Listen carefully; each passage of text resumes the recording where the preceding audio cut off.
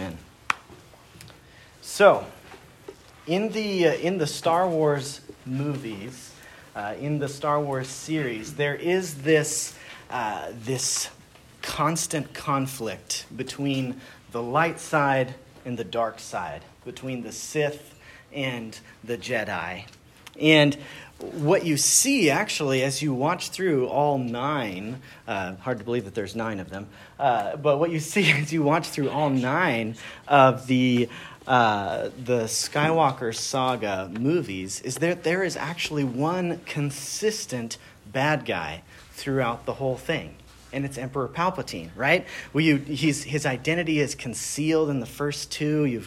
In 1 and 2, you don't really know exactly who the bad guy is, and then his identity is revealed in number 3, right? And then in number 6, you think that the Emperor is dead, but then you come to find out when you get to the 9th one, he's actually not dead, and he's been pulling the strings all throughout this series.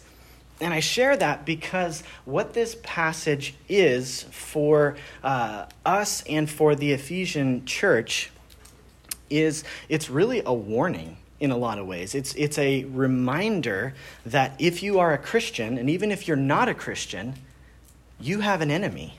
And oftentimes we are unaware of the fact that we have an enemy. And his name is Satan. Sometimes he is called the devil. And so what God is doing through this passage is he is trying to awaken us and the original people to whom this letter was written. He's trying to awaken them to the reality that there is spiritual warfare that takes place, often behind the scenes, not unlike what we see in that movie of Emperor Palpatine kind of working behind the scenes and trying to overcome the light side.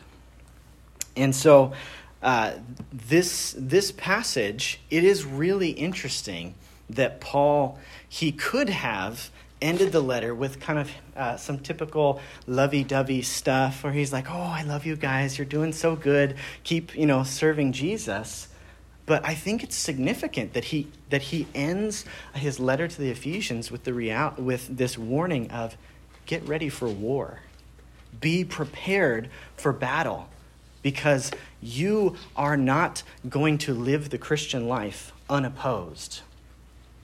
You are not going to live the Christian life unopposed. And so this passage here is Paul's final portion of this letter to these people to make them aware of the reality that they have an enemy, that there is a spiritual battle that is going on unseen to our eyes oftentimes. And what we need to remember, this is a good principle that I want you guys to be thinking about as you read your Bibles, is you need to pay attention not only to the immediate context of what is being said and in what letter and all that kind of stuff, but you need to be thinking about the whole Bible context. Okay, where are you in relation to the cross? Are you prior to the cross? Are you after the cross? Are you in the Gospels where it's detailing the events leading up to the cross? Because where we are in this letter, it is post-cross, but what Paul is doing here is he's actually speaking about something that this reality of this conflict between the kingdom of God and the kingdom of darkness that is, it predates the cross. It goes all the way back to the book of Genesis, to the very beginning when Adam and Eve fell. If you turn to the book of Genesis chapter 3,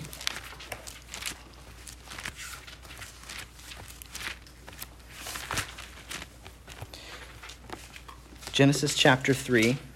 So this is right after Adam and Eve have chosen to disobey God. They have rebelled against God, and God, in his grace, is actually promising them a deliverer. He's promising Jesus in this verse, but there is also something that is significant that is promised in this verse. Genesis 3:15, it says, I will put enmity between you and the woman. You and the woman. between your offspring and her offspring. He shall bruise your head, and you shall bruise his heel. So what this is talking about here, this enmity, this conflict, is between the kingdom of Jesus and the kingdom of Satan. And what you guys need to know is that there's no gray area.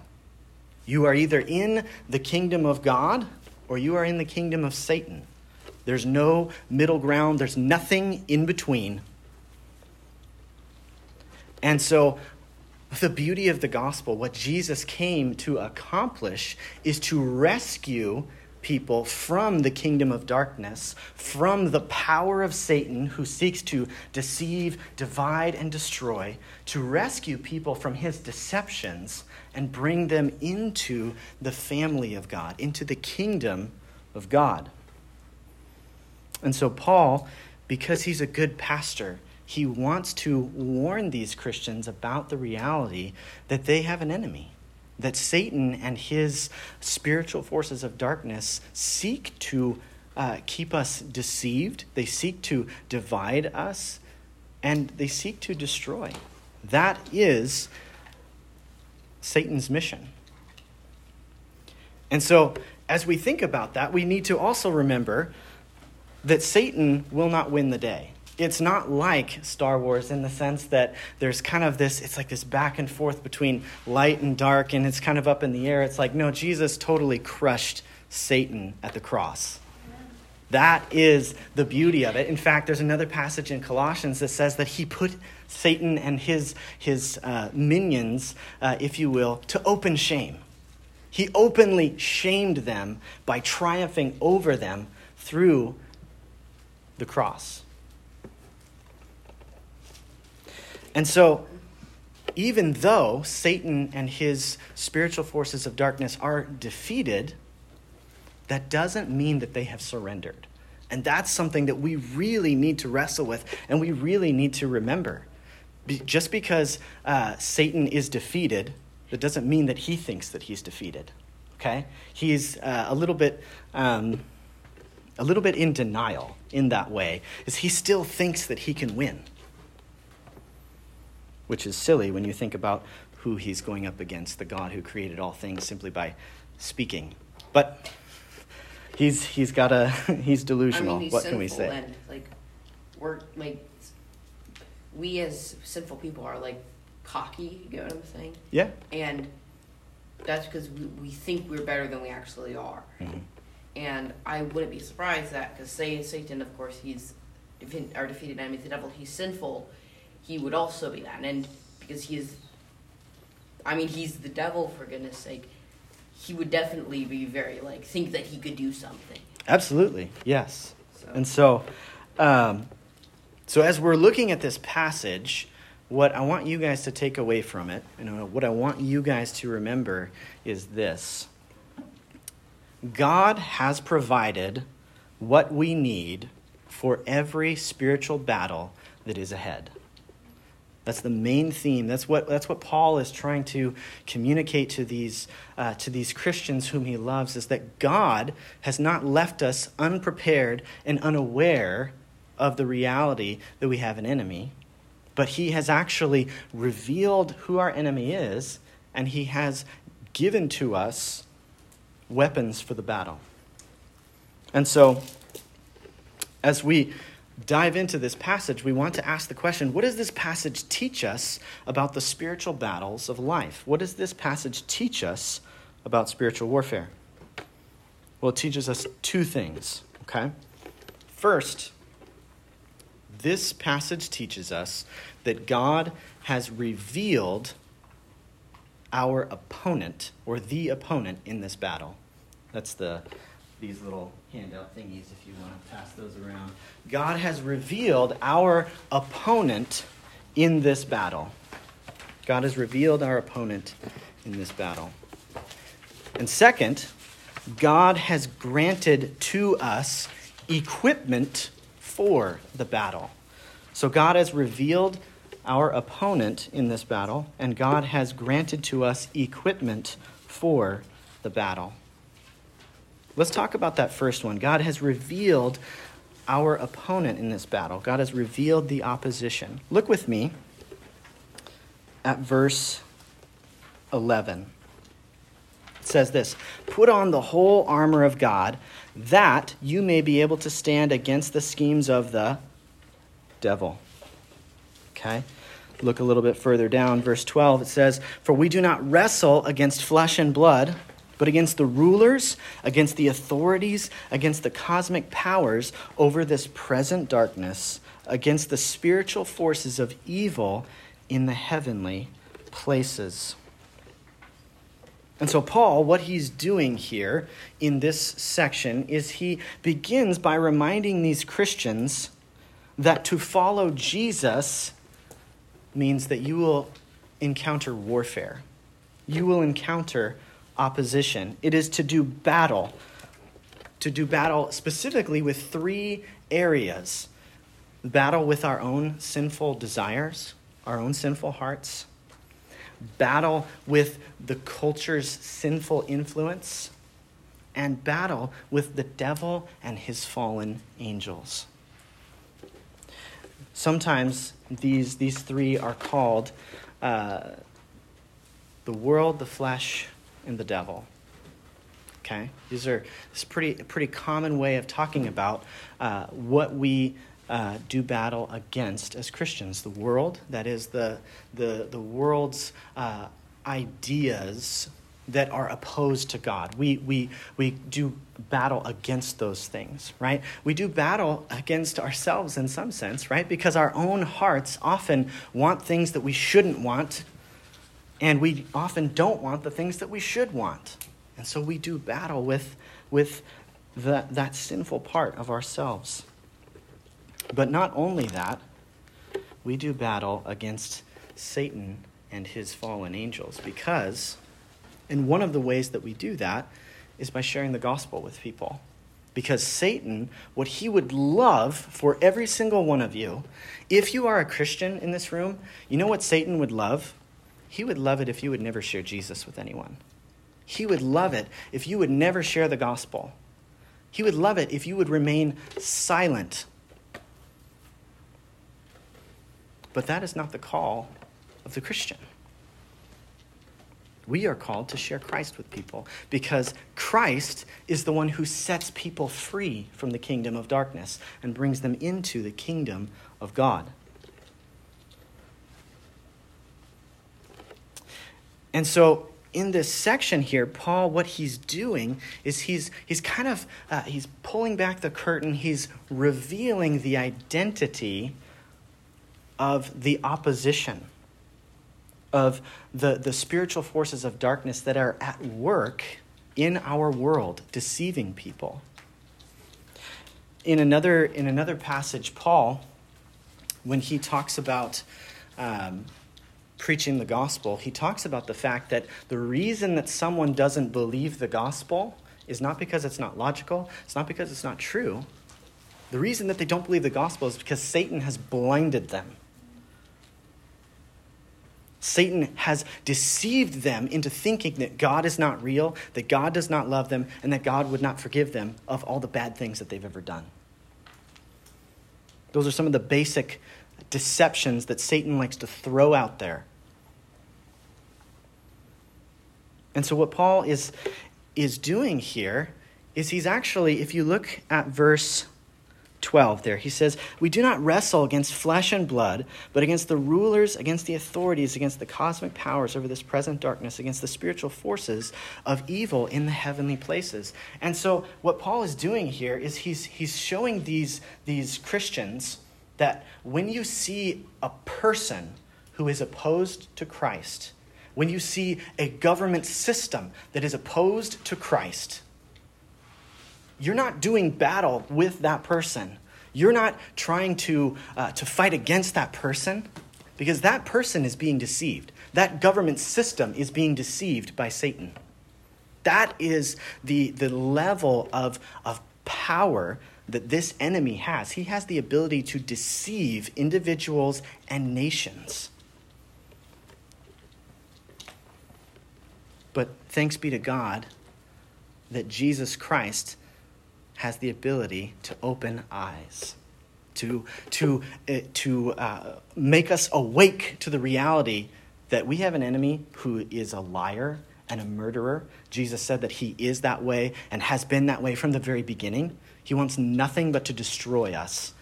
In fact, I was thinking about this on the way over here. Satan hates you so much that he would love to see you separated from the love of God for eternity. How wicked is that?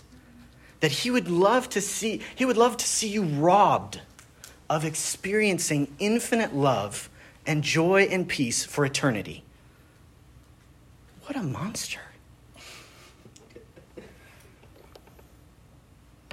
And so what Paul is doing here is he's trying to awaken us to the reality that if you see someone who is opposed to your faith, just recognize they are not the enemy. If you see someone who doesn't believe in Jesus, that person's not the enemy. Satan is the enemy, and he's deceiving them. And we should pray for them. We should share Christ with them. We should, as much as is within us and as God gives us the ability, try to persuade them of the gospel, persuade them of their sinfulness and of their need for a Savior. I think about it like this. How many of you have seen like the old Scooby-Doo? Have you guys ever seen that? Okay, a few of you. So Scooby-Doo is kind of it's like this mystery cartoon, and it's about these teenage, I don't know what you call it, detectives, right? And there's always this mystery that they're trying to solve, right? I don't think and late teens, maybe. Yeah, late teens, early 20s, I don't know. And things like Scooby-Doo is different now than it was when I was a kid. So I don't even know what they're up to these days. But when I was a kid, you would have this, they would have a particular bad guy for each episode, right? And like I can think of an episode where it was called the Miner 49er, okay? So it's this like ghost dude who is like a miner, right? And you come to the end of the episode and you find out that he was trying to keep, the gold for himself, right? And so he creates this ghost to try and scare people away, this ghost persona. And what you see at the end of every episode is you see the Scooby-Doo and the gang. At the end of every episode, they pull the mask off the person. They're like, oh, it's Mr. Jones all along. Right? And so, and then, then you have that obligatory comment where he's like, yeah, and I would have got away with it too if it wasn't for you and that stinking dog of yours, or whatever he says, right? And that's kind of what Paul is doing here in this passage a little bit, is he's pulling the mask off and he's saying, hey, that person that's opposed to Jesus, they're not the problem. Satan is the problem. He hates them. He doesn't want them to experience infinite love. He doesn't want them to experience the freedom of the gospel. He doesn't want them to experience the joy of knowing and being known by the God who loves you more than you can possibly imagine. And so this passage for us and what Paul was doing for these Christians is really such amazing grace. God is revealing the opposition. He's making us aware of the fact that we do have an enemy. And whether you are a Christian or not a Christian, Satan does not want you. He does not have a good plan for your life. His plan is that you would join him in hell and that you would be miserable forever. That is what he would love. But thanks be to God, because Jesus has a better plan for your life. Jesus came and he opposed the opposer. Jesus came and did battle with Satan. Satan threw every temptation that he had at him. Satan tried to get him to fall down and worship him. Satan tried to get him to walk away from the path that his father had given him, and he tried to essentially derail God's plan of salvation, but Satan was unsuccessful. Jesus Christ lived a perfect, sinless life as God the Father always planned.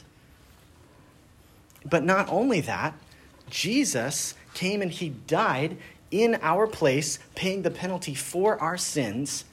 And not only that, but Jesus Christ rose from the grave. He ascended back to the Father, and he is now ruling and reigning over all things. And he is in the process of restoring all things that have been broken by our rebellion.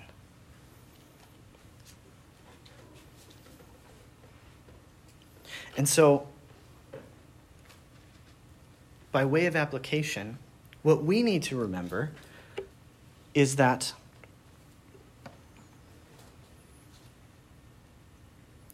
we must remember that behind every human opposition, there is demonic deception.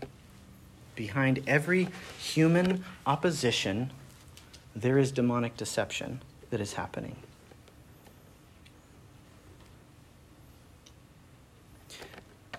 And this is where the gospel comes in, because we, as Christians, can often be, even we ourselves, can be deceived at times. And what we need to remember is for those moments when we fail, when we believe the lie, you're not loved. God will never forgive you. No one will love you because of that thing that you did. Those are the fiery darts that he talks about a little bit later in verse 16. What we need to remember in those moments is that we have a Savior, Jesus, who came and triumphed over the one who opposes us.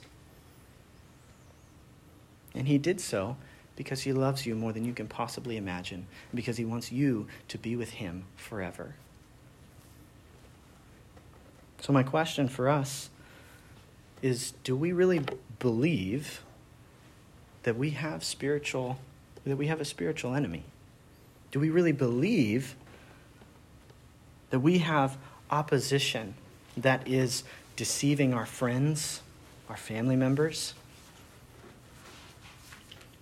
And if we really believe that, are you praying for your friends? Maybe you're sitting right here and you don't believe in Christ. You are being deceived right now. Satan is deceiving you. And you should pray to Jesus to deliver you from that deception. But if you are a Christian, really, really simply, how you apply this truth is to begin to pray for those who do not know Jesus. Instead of being frustrated at the fact that maybe they weren't convinced by your great argument for Jesus, instead of being frustrated at the fact that they don't believe this, that they don't believe what you believe, ask God to deliver them, because God is the only one who can deliver people. The Holy Spirit is the only one who can open eyes and give the gift of faith. We cannot exercise faith in and of ourselves. It must be something that comes from God. It's a gift. So are we actually praying for God to rescue the people who are deceived? Are we praying for God to rescue us from that deception? So, there is an enemy. We are being opposed. If you're a Christian and if you're not a Christian, you're being opposed at every moment. You need to know that. But you don't only need to know that. You need to know this next point, which is this, is that God has granted to us equipment for the battle. God has granted to us equipment for the battle. Look at verse 10. It says, "Finally, be strong in the Lord and in the strength of his might." Drop down to verse 13. "Take up the whole armor of God, that you may be able to withstand in the evil day, and having done all, to stand firm." Look at verse 18. "Praying at all times in the Spirit with all prayer and supplication. To that end, keep alert with all perseverance, making supplication for all the saints." And then once more, drop down to verse 22. And it says, I have sent him to you for this very purpose, that you may know how we are, and that he may encourage your hearts. Now you might be a little bit curious how 18 and 22 fit into this idea that God has granted to us equipment for the battle. Well, I'm going to explain that. You see, in this section where Paul describes the armor of God, the first thing that we need to recognize is that these provisions for the battle, they're not for everybody. They are only for those who are in Christ. So if you are not in Christ, what is being described here, this is not for you. But if you are in Christ, it is already yours. Does that make sense? That's an important distinction to make, because oftentimes we think that we can just get the gifts of God without the relationship with God. And that's just not the case. Every spiritual blessing in the heavenly places is ours in Christ. That is, if you are in a relationship with Christ, if you have repented of your sins, and if you have given your whole life to Jesus, then this armor, this equipment that we're about to talk about, that's for you. It is God's gift to you. It is yours already. So let's talk about what we see here. So there's 3 things. So I told you 2 points, but this one has like 3 subpoints, so I snuck in a few extra just for you. But so there's 3 things that we need to observe. The first element of this equipment is God's strength. God's strength. The second element is God's armor. And the third element is God's people. So God's strength, God's armor, and God's people. So let's start with God's strength. Verse 10. Finally, be strong in the Lord and in the strength of his might. Okay? So what Paul is saying to these Ephesians as he's about to reveal, hey, the Christian life is going to be warfare. Satan will dog you for the rest of your days. And as he's revealing that, he's reminding them, before he tells them about the opposition, he's like, hey, don't try and do this in your own strength. If you do, it's going to be a disaster. Be strong in the Lord and in the strength of his might. And so what Paul is doing there is he's revealing their weakness, and our weakness by extension as we read this passage, our weakness, God's strength. And he says, God has given that to you in Christ. It is yours. Receive the strength that God offers to you. And we do that through having a relationship with Jesus, asking God to strengthen us, and reading the scripture, praying, being in fellowship with other believers. Those are ways that we are strengthened. Okay? So he reveals our strength, God's weakness, our weakness, God's strength, and he says, you need God's strength because you're weak. Essentially is what he's saying there. But not only that, he says that Christians need God's armor to protect them against the enemy. To protect them against the enemy.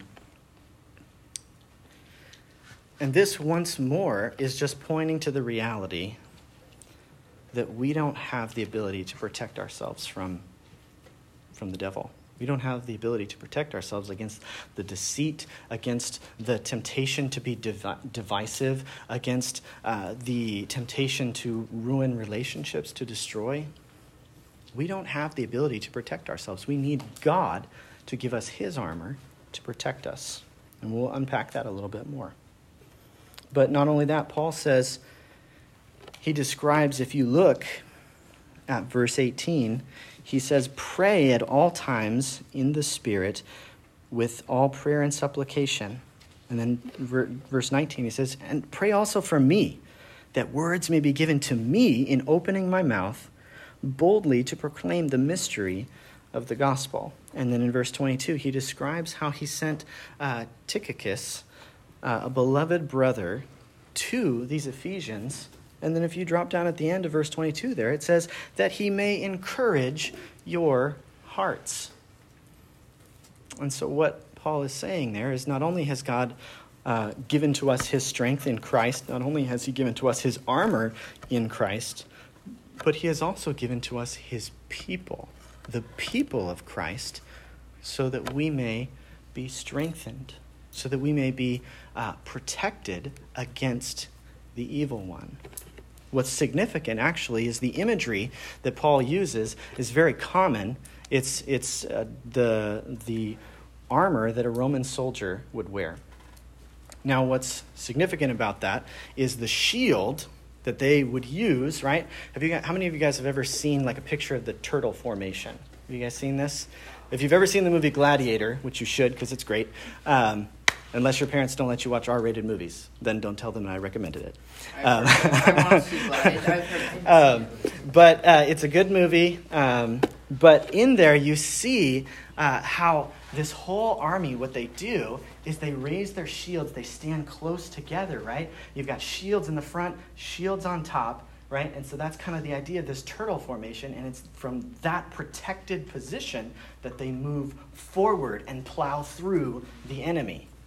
But it's significant to note that it's not just one dude with a shield, right? It's a whole group. It's a whole army that moves. They just put like everybody just in their own little box if they wanted to, but yeah, it's a group all together moving forward.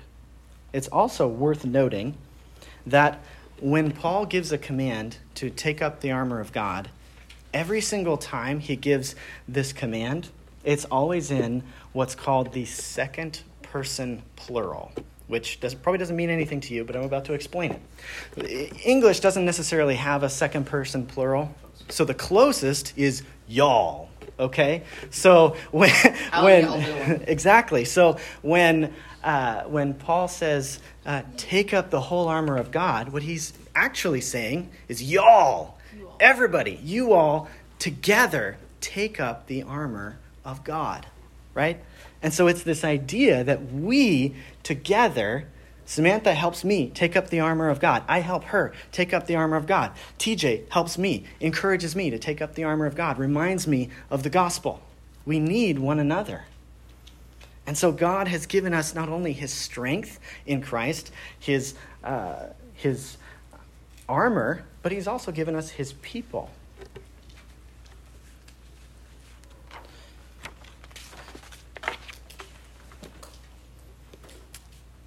And so I think a way that might illustrate this, or a way that might be helpful for you, is, and I talked about this already, there is a temptation to think that, especially in the modern church, that you don't really need to be a member of a church, you don't really need to have the church be your main friend group, it's just you and Jesus, lone wolf in it, you'll be okay. When in reality, what this passage is teaching us is that to do all of this effectively, we need one another. I need you, you need me, if we are going to oppose the enemy, if we are going to do spiritual battle. There was a movie that came out a few years back called Hacksaw Ridge, okay? And the movie is basically, it's about this guy named Desmond Doss, and he's a Christian, but he doesn't believe in violence. He doesn't believe in carrying a weapon. So he's drafted, right? He goes into the army during World War II as a medic, but he will not hold a weapon in battle.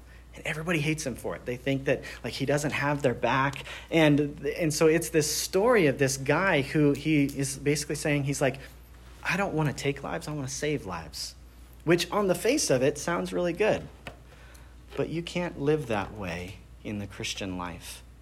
You can't go into a spiritual battle without spiritual strength and without spiritual weapons. You will be destroyed. And so what God is conveying to us is that we need to make use of all that he has provided for us in Christ. Namely, his strength, his armor and his people.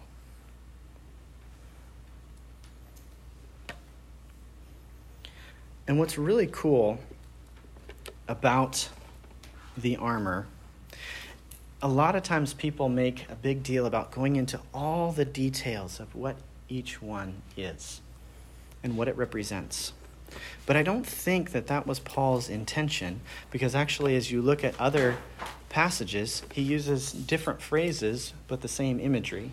And so Paul's intention is this, is that the armor, what it's meant to convey, is the strength that the gospel of Jesus Christ conveys. Look with me once again. Look at verse 14. Stand therefore, having fastened on the belt of truth, having put on the breastplate of righteousness. And so what Paul is saying there, he's saying when you are in the midst of a spiritual battle, maybe you are having these thoughts that are coming into your head, could be from your own sinful nature, could be from the enemy outside of you who's saying that you're not a real Christian. Look at what you did yesterday. A person who's saved wouldn't really do that. And so what Paul is saying, he's saying in that moment, you need to be held together by the truth of the gospel. You need to be held together by the fact that you are not a Christian based on your good works. You're a Christian based on the fact that Jesus Christ died for you and he loves you and he purchased you to be part of God's family. And so you remind yourself of the truth, and that is what holds everything together. That is what holds you up in those moments. But not only that having put on the breastplate of righteousness. It's not your righteousness, because you, in and of yourself, are not righteous. You can never be righteous in and of yourself. So what this is talking about is it's talking about the righteousness of Jesus that is given to you as a gift. So when you fall short, when you disobey God, and you know you disobeyed God, you need to remind yourself of the gospel in that moment, that you have the righteousness of Christ.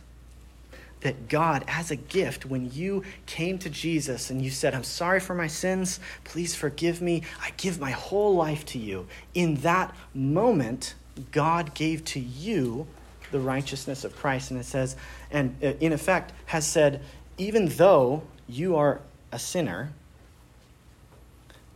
by faith you have now come into a relationship with my Son, and I am going to treat you as I would treat him. I am going to look at you as though you lived that perfect sinless life.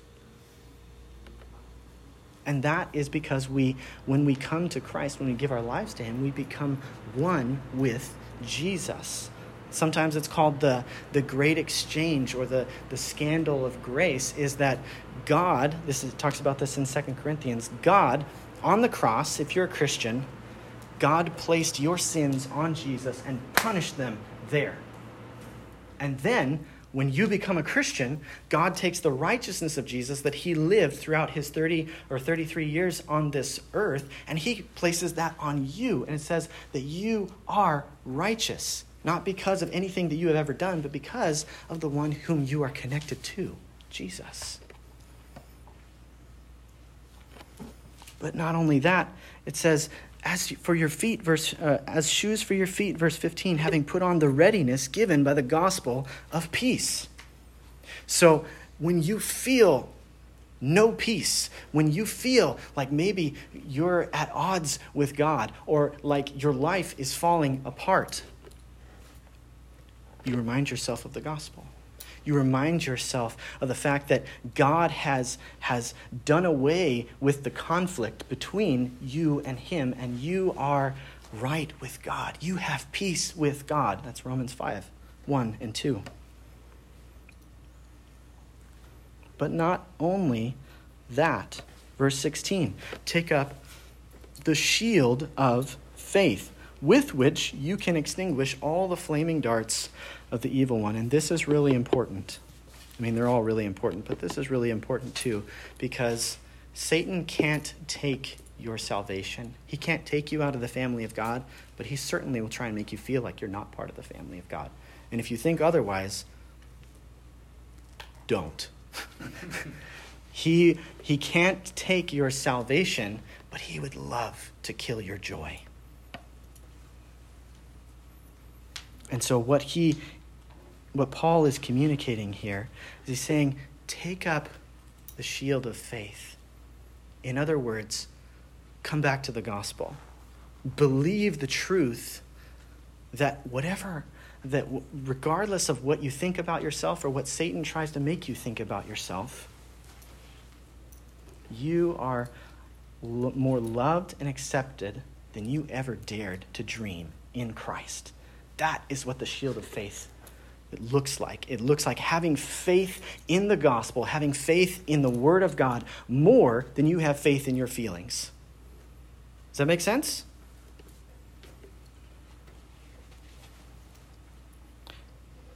But not only that, take up the helmet of salvation, which is interesting because the helmet protects the mind, right? Protects the brain. And so it's like, once again, it's the gospel that protects our minds. And finally, the sword of the Spirit and prayer. These are the offensive weapons. In fact, when you see how Jesus withstood Satan and his temptations, you notice what Jesus did every single time.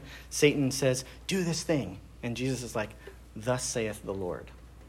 The word of God says, every time he comes back with this offensive weapon, says, get out of here, Satan. Take your lies with you. I will believe the truth of God more than what you say.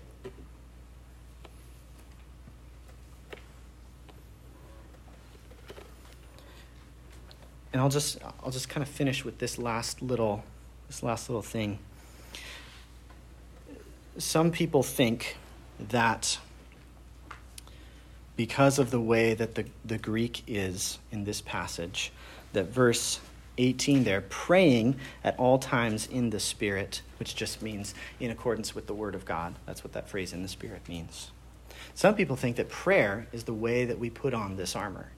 And I think that makes a lot of sense, because what you are doing is when you pray, you are coming to God and you are responding to what he said in his word. That's what prayer is.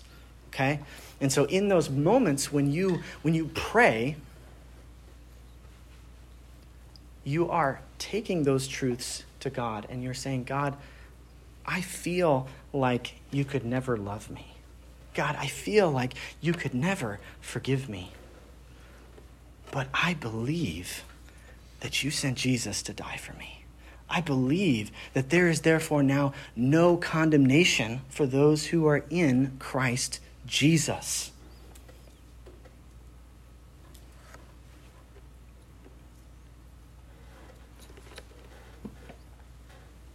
And so it's in those moments of being in a relationship with Jesus and communicating with him that we take up the armor. It's through a relationship with Christ. And so we can say this, that each of these pieces of armor point to a little piece of the gospel. We may rightly say that living in light of the gospel prepares us for spiritual battle. Living in light of the gospel prepares us for spiritual battle.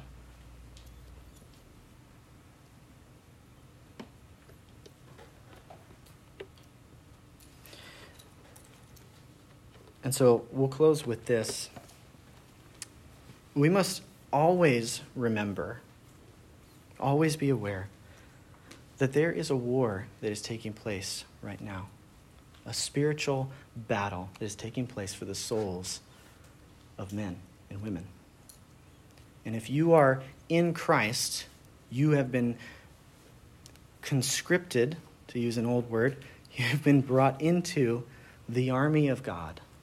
And you wield the weapons of God, the word of God, and prayer to do battle against the enemy. You see, I once heard it said that the way that we do violence in the kingdom of God is not with physical weapons, but it's with the word of God and prayer. This is how we wage the good warfare.